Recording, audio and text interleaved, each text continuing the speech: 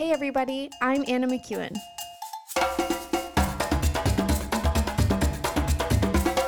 And now for Bob Switzer with the Epic Narrative. Well, ladies and gentlemen, I hope your day continues to be amazing. Mine started out with more technical difficulties. It's true. I know my iPhone is getting old. I know, but I keep running into, memory problems, and all my memory problems could be solved if I just pay them more money. And I don't have money. I just don't. Just in my current situation, I just can't pay for it. So it just came, I just spent an hour deleting things. Oh, it's so frustrating. And yet so necessary, because I need it. I need it, without a doubt. Need it, especially in our current situation, traveling in an RV. It's just that necessary. And also doing this podcast. Love doing this podcast, and I need the phone. Keeps everything. Anyways, hope your day is going better than mine is, although currently I found enough memory to, look at my emails. That's what started it this morning. It was like, I'll look at my emails real quick before I go to record, and then we cannot download Gmail because it's too much memory. And I was like, no. Anyways, here we are. Emails were uneventful, as most of them usually are. I'm one of those email people that I can't have unread messages. Like it's just nope, I can't do it. So I go through everything. I delete promotional material every day. I read or delete everything that comes in every day. I just can't.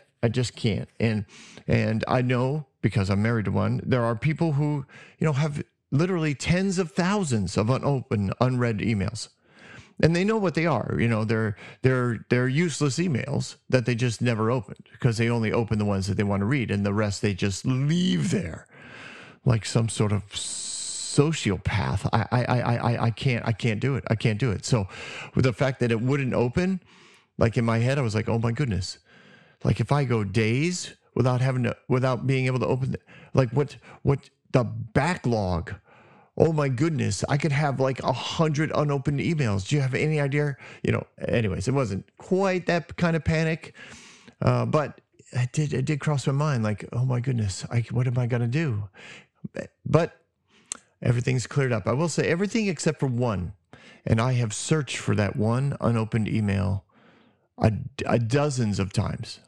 And I've tried to use the search engine to find the unopened email.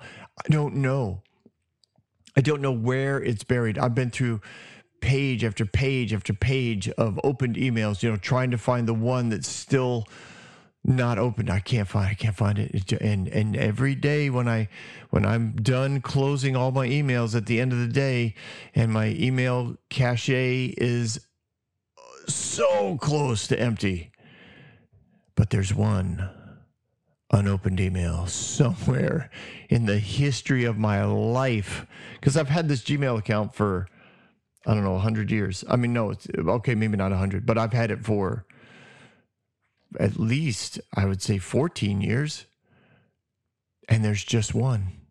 It drives me crazy. And like I said, for others, one would be like, whatever, and 10,000 are like, well, whatever.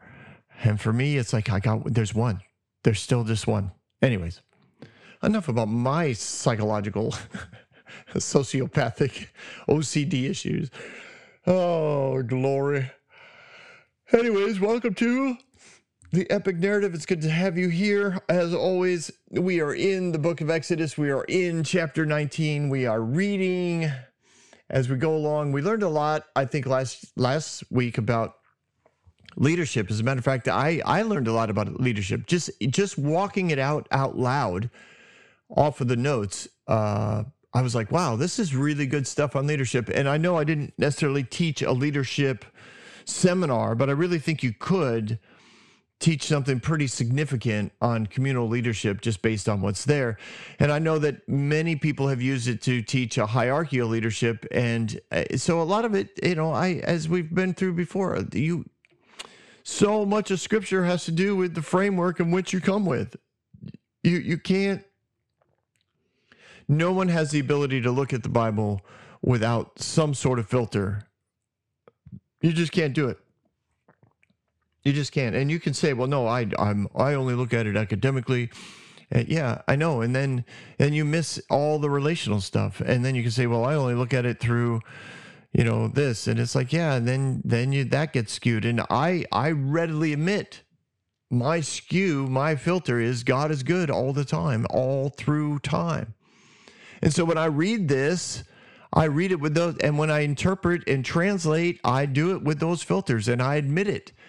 The scary part is when somebody reads it, translates it, interprets it, applies it, and doesn't admit to any sort of filter except, well, I'm just right, or we're right, or whatever. Whoever wrote this book is right. Oh, man. Let's not be that arrogant. I do know arrogance was a hallmark trait of the Christian world for a lot of years, because that's just the approach of truth. The epistemology was there was one, truth, and everybody who found it was now true. The problem was everybody kept finding different truths because we all approach it with our own filters. It's just the way it is, and it's okay. And here's the cool thing: I think God's okay with it. He doesn't expect us to come to this without our filters. He knows we will. And he's okay with it. He created us. He knows that we have these things. The reason why he gives revelation to people is because he knows you're going to bring your personality into that revelation. You're going to bring your filter into that revelation and bring more color and pageantry and intricacies to the body of Christ. We're not homogenous. We're not all, the color of milk. We're not just milky white. Yuck. We are a tapestry of beauty, and when we develop that government of honor and respect and humility, like we talked about last week, that's the kind of thing that allows us to really shine as the kingdom of God, as the body of Christ. And so we're going to continue that as we approach the throne of God here, as we approach the mountain of God. The mountain of God. I titled this this episode, ascending to God, because it is a phrase in the verses that we're using, that we're looking at today, ascending to God. It's just so hierarchical, right? And I know it's something that we, those of us that listen and agree. No, you don't have to agree with me. But those of us that are here on the Epic Narrative, that, hierarchical stuff is something I kind of rail against and at least beat it up a little bit, because we're just so used to it that we don't see it, and we just assume, well, I'm not at the top, so I must be under. And God's like, no. So when I saw that word ascend, I thought, oh, that'll be perfect. Ascending to God. It's such a beautiful thing. But let's get to that phrase, and let's break it down, because in the end, it doesn't have to do with hierarchy, but it is a great phrase. Verse 1, on the first day of the third month, the Israelites left Egypt. On that very day, they came to the desert of Sinai. After that, they set out from Rephidim. They entered the desert of Sinai again, and Israel camped there in the desert in front of the mountain of God. Then Moses went up to God, and God called him from the mountain and said, "This is what you are to say to the descendants of Jacob. This is what you are to tell the people of Israel." All right, so we'll get into that when we get into that, because that's really another whole deal. So on the timing of this, Now, last week, we talked about the fact that Jethro was probably there for a year. Now, he showed up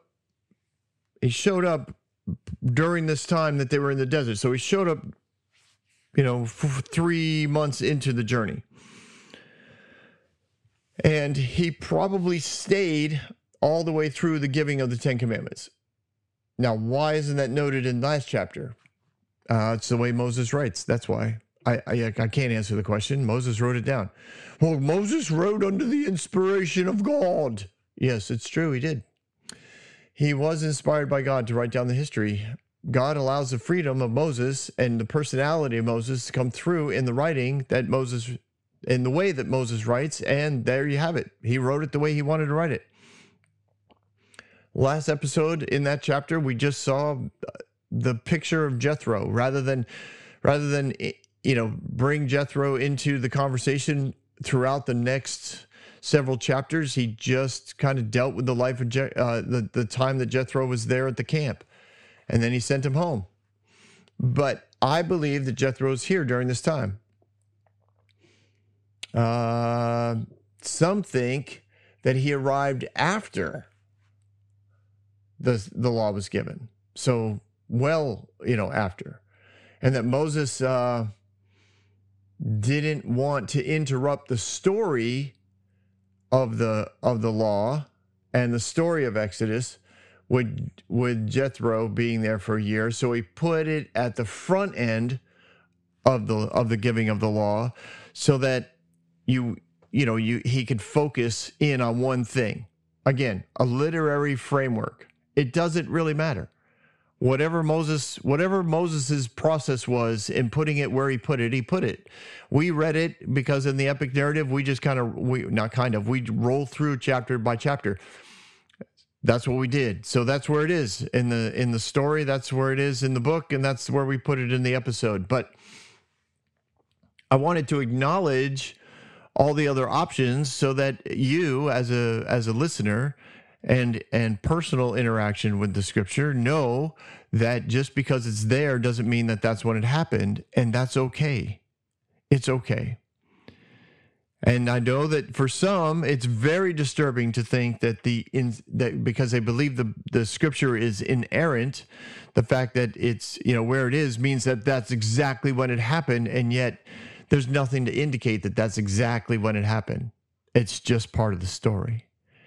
So Israel, it says when it says that they entered the desert of Sinai, verse 2, and Israel camped there in the desert in front of the mountain.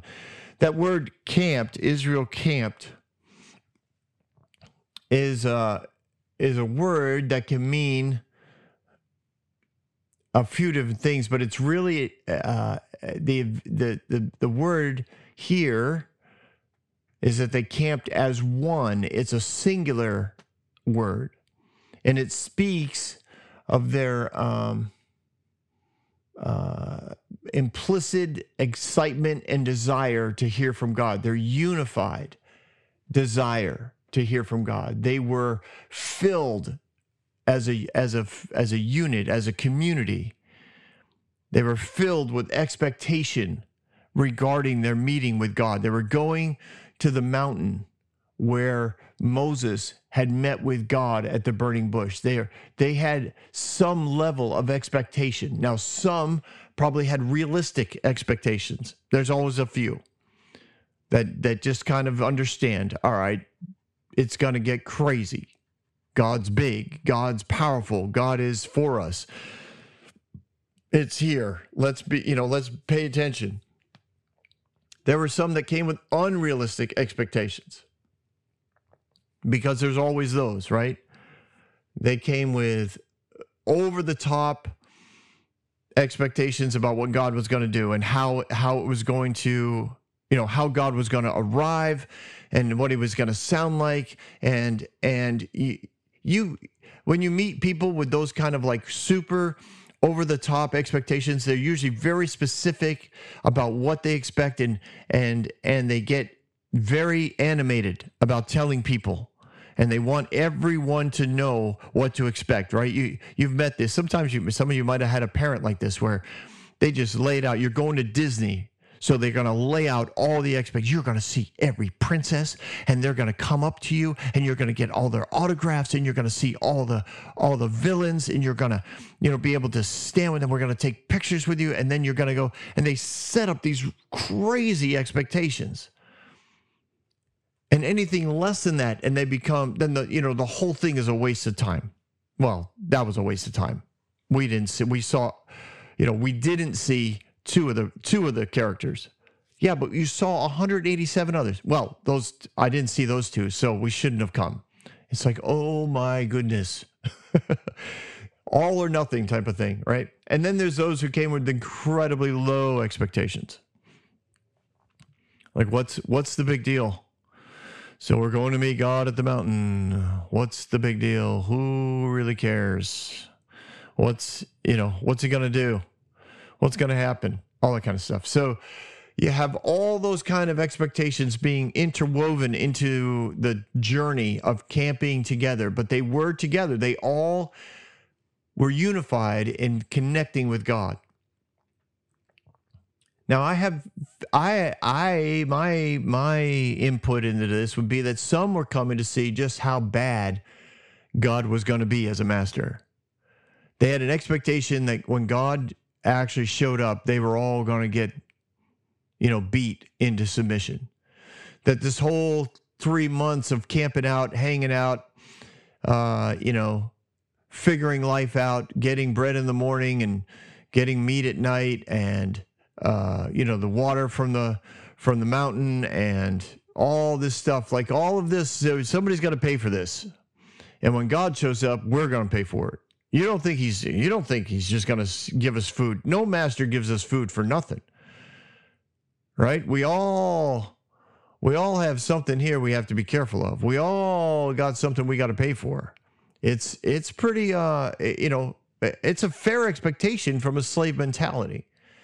It just is. But that some of them were expecting God to show up and everybody was going to pay. We were all going to get something. And some were filled with such hope and purpose and expectation for, the promised future. They were all excited. God was going to show up and he was going to plow forward and give them the land, and everybody was going to come into submission to their God, and the Israelites, were going to rule the world.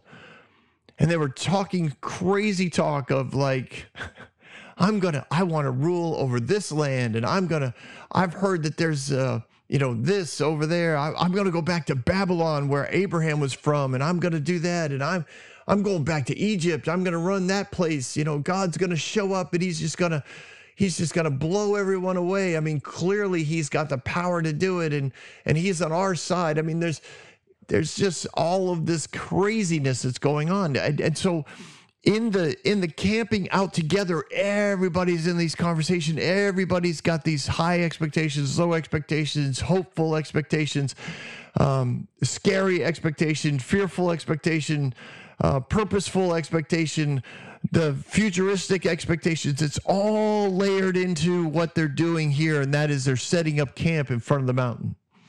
But they were all coming together.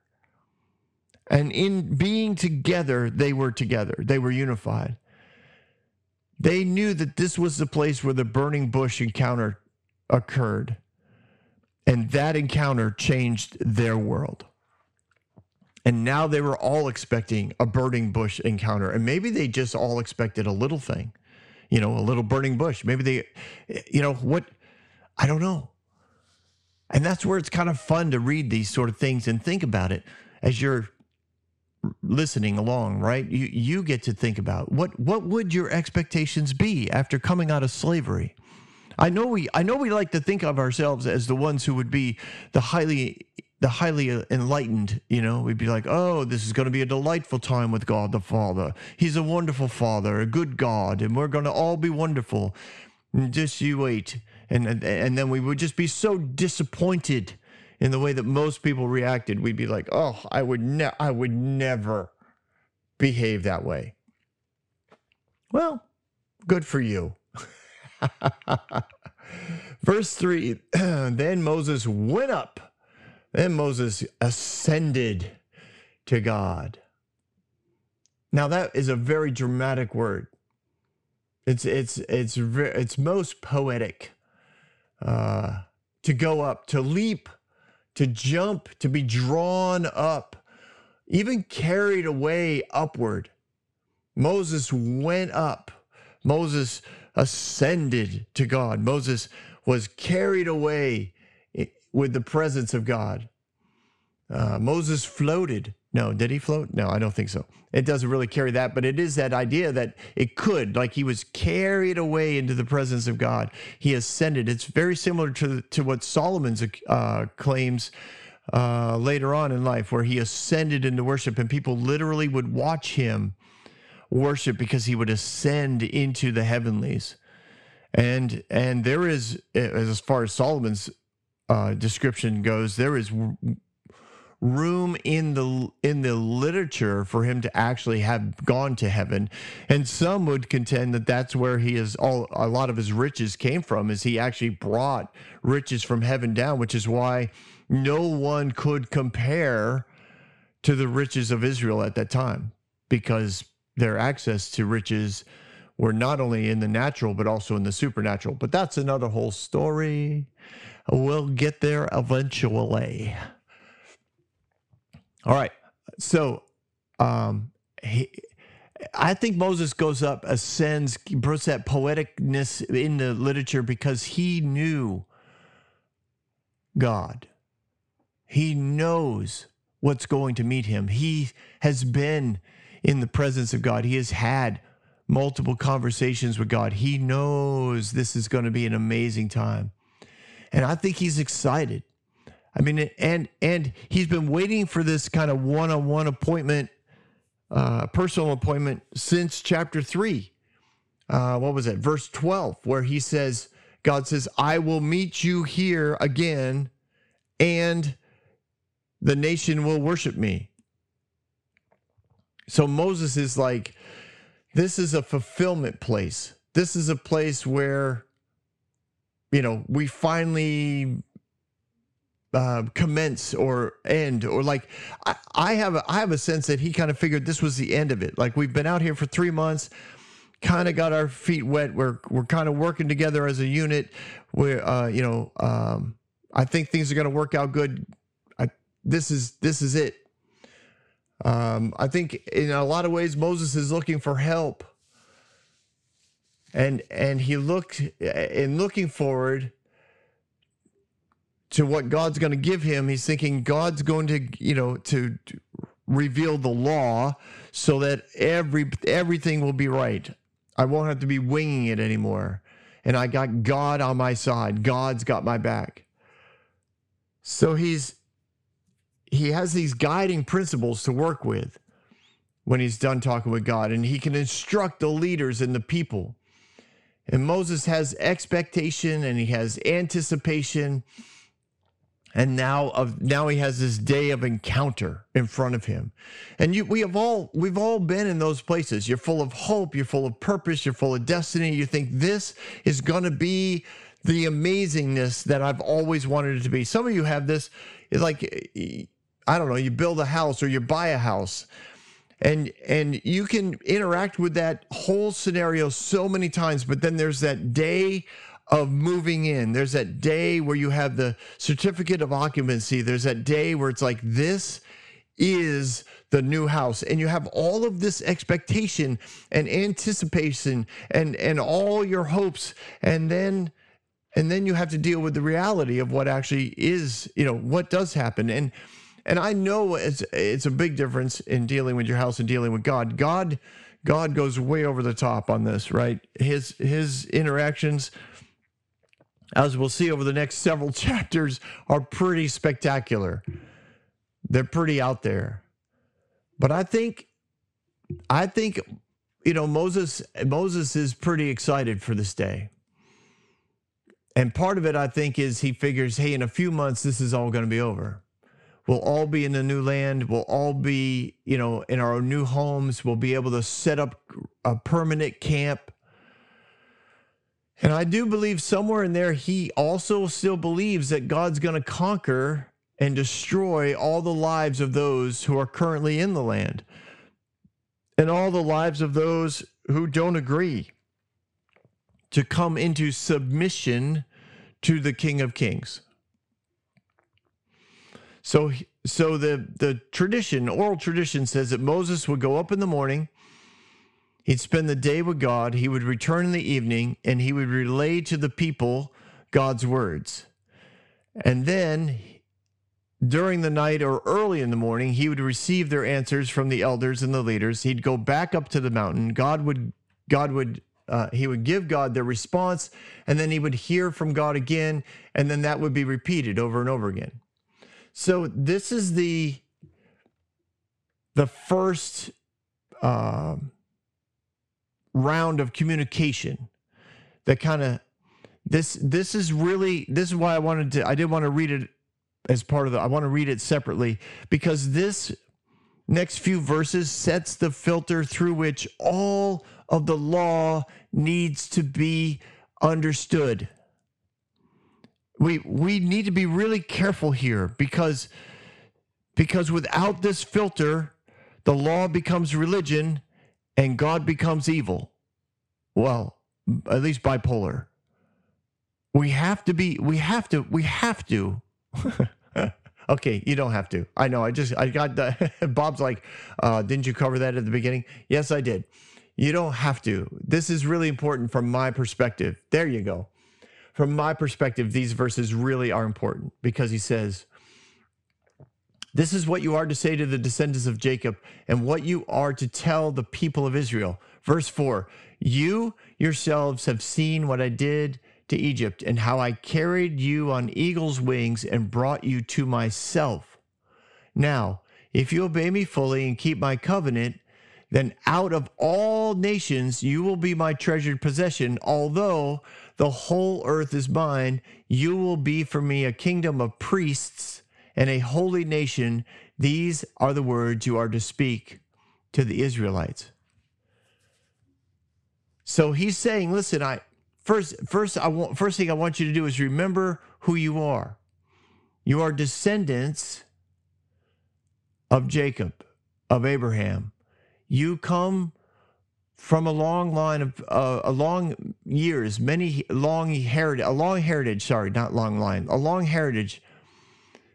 of people, starting with Abraham, who owned no land but would fill the nations with his descendants. And when he says, remember what I did to Egypt, how I carried you out on eagle's wings, he's not saying, remember how I killed everyone in Egypt. He is saying, remember, I protected you from evil. I protected you from what other people were reaping because of all they had sown into darkness. Remember what I did to Egypt. Not remember that I killed everyone. Remember, I invited Egypt into an opportunity to worship me. I invited Egypt into an opportunity to rescind and walk away from the evil results that were headed their way. That's what I do. This is why this part's important to me. From my perspective, God's reminding Israel, this is how the kingdom of God behaves. We provide hope. We provide protection. We provide love. We provide light. That's what I do. And if you obey me, if you and I stay in covenant, in relationship together, if you hear, that's what the word obey means. If you hear me, if you listen well, you are going to reap the benefits of being the first nation to do so. You will be treasured. What does that mean? You're going to be set apart. You're going to be a jewel. You're going to be seen as separated because you're the first nation to do this. You're the first nation to be invited to do this. Your descendants are going to infiltrate the nations of the world. God's not promising any land Yes, they're going to be a nation. But he's like, the world's going to be impacted by you because you're going to be everywhere. You're going to call nations to me. Right? He said, what have you said? I carried you. This is what your descendants of Jacob, I carried you on eagle's wings and brought you to myself. This is what you're going to do to all the nations. The nations that follow you are going to be called to me. Your example is going to be one that is going to bring them life and not destroy them. This is the concept of the kingdom of God. You're going to bring life to everyone who follows your example. Nothing in this language indicates that God's telling Israel, listen, I'm going to prepare you for battle so that you can wipe out and destroy all the people who disagree with me, and you can bring into enslavement all the nations to the principles of the kingdom of God and to a religion of sacrifice and temple worship, because that's the only way that this plan moves forward. God is really keeping this very highly relational and impactful on a community sense. In verse 6, you will be for me a kingdom of priests, a holy nation. You will be priests. What are priests? Priests are people who guide others in making a connection to God. Priests are known and seen amongst the people. They are marked, so no matter where they go, they are observed. Now, I do know that some people like to mark themselves through the way that they dress. And for years, all throughout all throughout anthropology, any religious leader they had a headdress, or they had earrings or nose rings or neck rings or necklaces or shoes or hats or all of the above, collars, robes, sashes. There's all kinds of ways to mark the priest, to mark the one who is going to help others in their connection to God, whatever God they might be worshiping or following. There was a way to mark them. And God's saying, listen, you're going to be a nation of marked people that are going to help others make their connection to me. You're going to lead others. Why or how? By your example.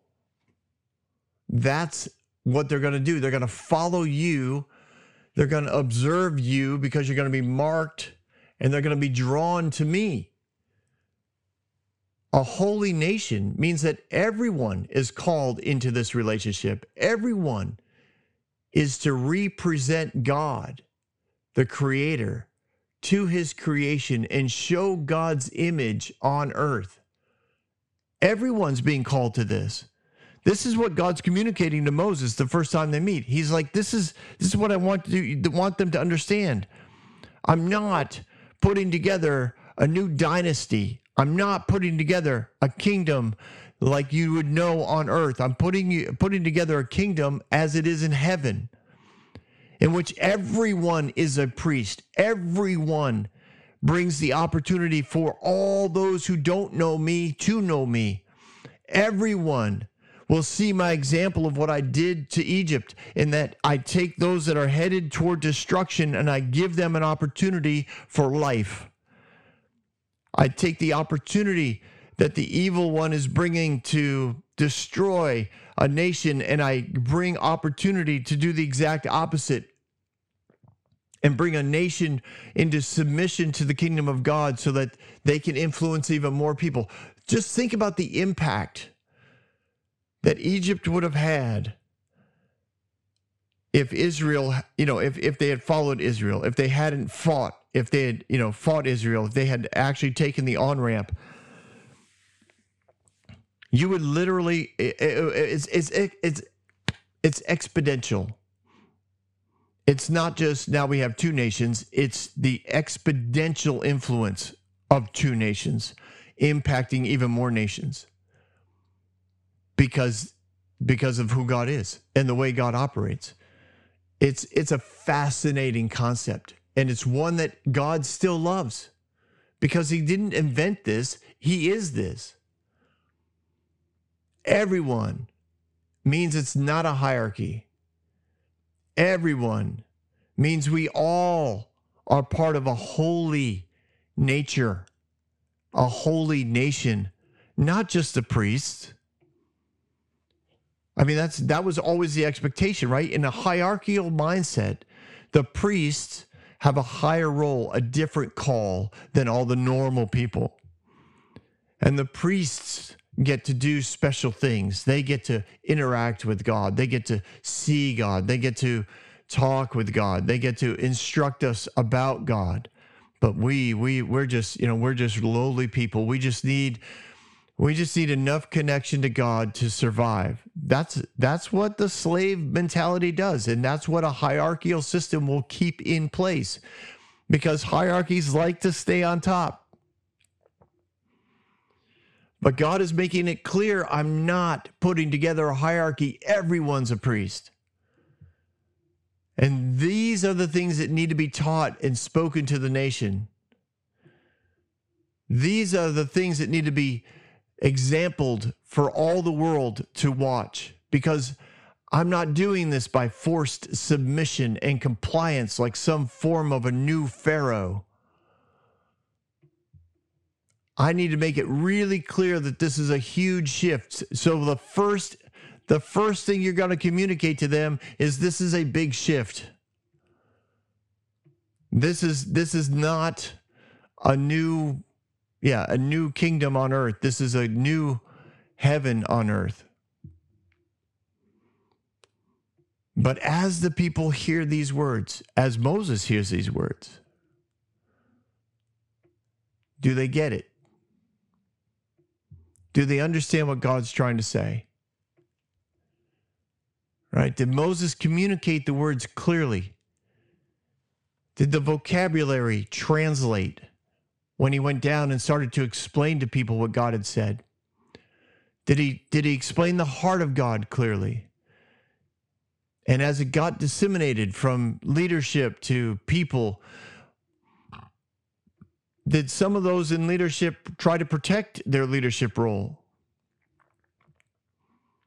You know, did they couch it like saying, listen, God's going to call us all priests when we all know enough?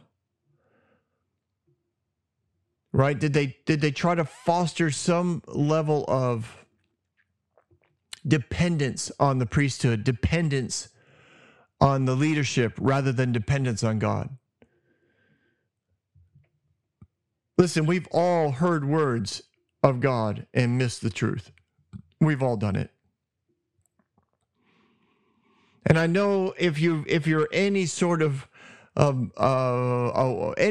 person who's aware of this Bible story, you know what happens. You know where I'm going with this, because I don't think it got communicated as clearly as what I think God wanted it to be. I think it got filtered by people who in their heart of hearts wanted to do what's best for the people that were hearing these words, and they really didn't think that God could be that good. They really didn't think that communicable leadership of a nation, relational qualifications of judges, etc., could really work without somebody making a the being on top, without some form of hierarchy. But we're just going to stop right here because we're just going to ask ourselves, did they get it? Did they communicate it right? Did they receive it the way God meant it? And we won't find out until next week on the Epic Narrative. Thanks again for being here today. Don't go anywhere. We've got Bob Thoughts. Hey, good morning, everybody. Just wanted to tell you, so much about what we did today was the kind of rethinking about God, which is technically theology. Theology is the study of God, and that's what we worked on today. If you wanted an academic term for it, we do it all the time. We reconsider what God was saying. We reconsider his approach because we believe God is good and always has been good, that he looks just like Jesus. And Jesus is perfect theology. So that's the filter we approach God with here at the Epic Narrative. So it should come as no surprise that I hooked up with a group of people called Rethinking God with Tacos. Now, I'm not quite sure how the name came about, but I find the online communication with them to be quite enjoyable. And in doing so, I mentioned my podcast a couple times as people asked about specific passages that we've already dealt with. And the administrators of that page reached out to me and said, hey, could you be on our podcast? Now, I had never heard of their podcast, but they have their own podcast, and they asked me to be a part of it for one of their episodes, and that's coming up. So at the time of this recording, it's coming up in a couple weeks, February 28th, 2024. It's at 2 o'clock in the afternoon, or I think it's at 2 o'clock Eastern time. I'll get more details out online.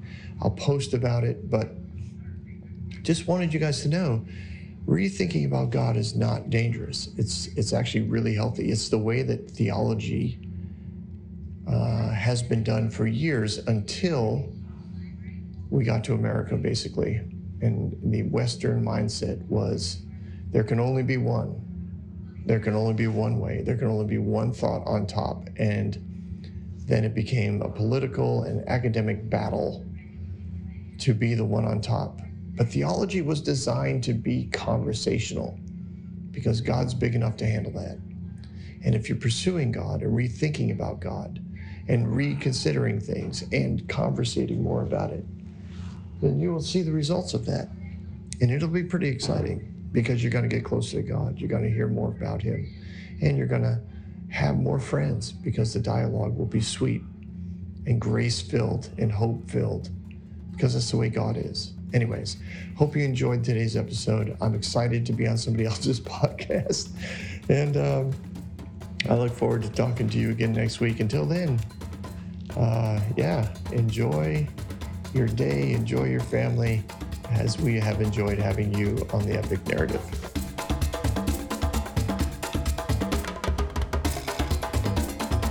Hey everyone, thanks for listening. If you like what you heard, you can subscribe to this podcast on any platform you use. You can also reach out to Bob for questions or booking at thebobswitzer.com or email him at thebobswitzer@gmail.com. See you next week, guys.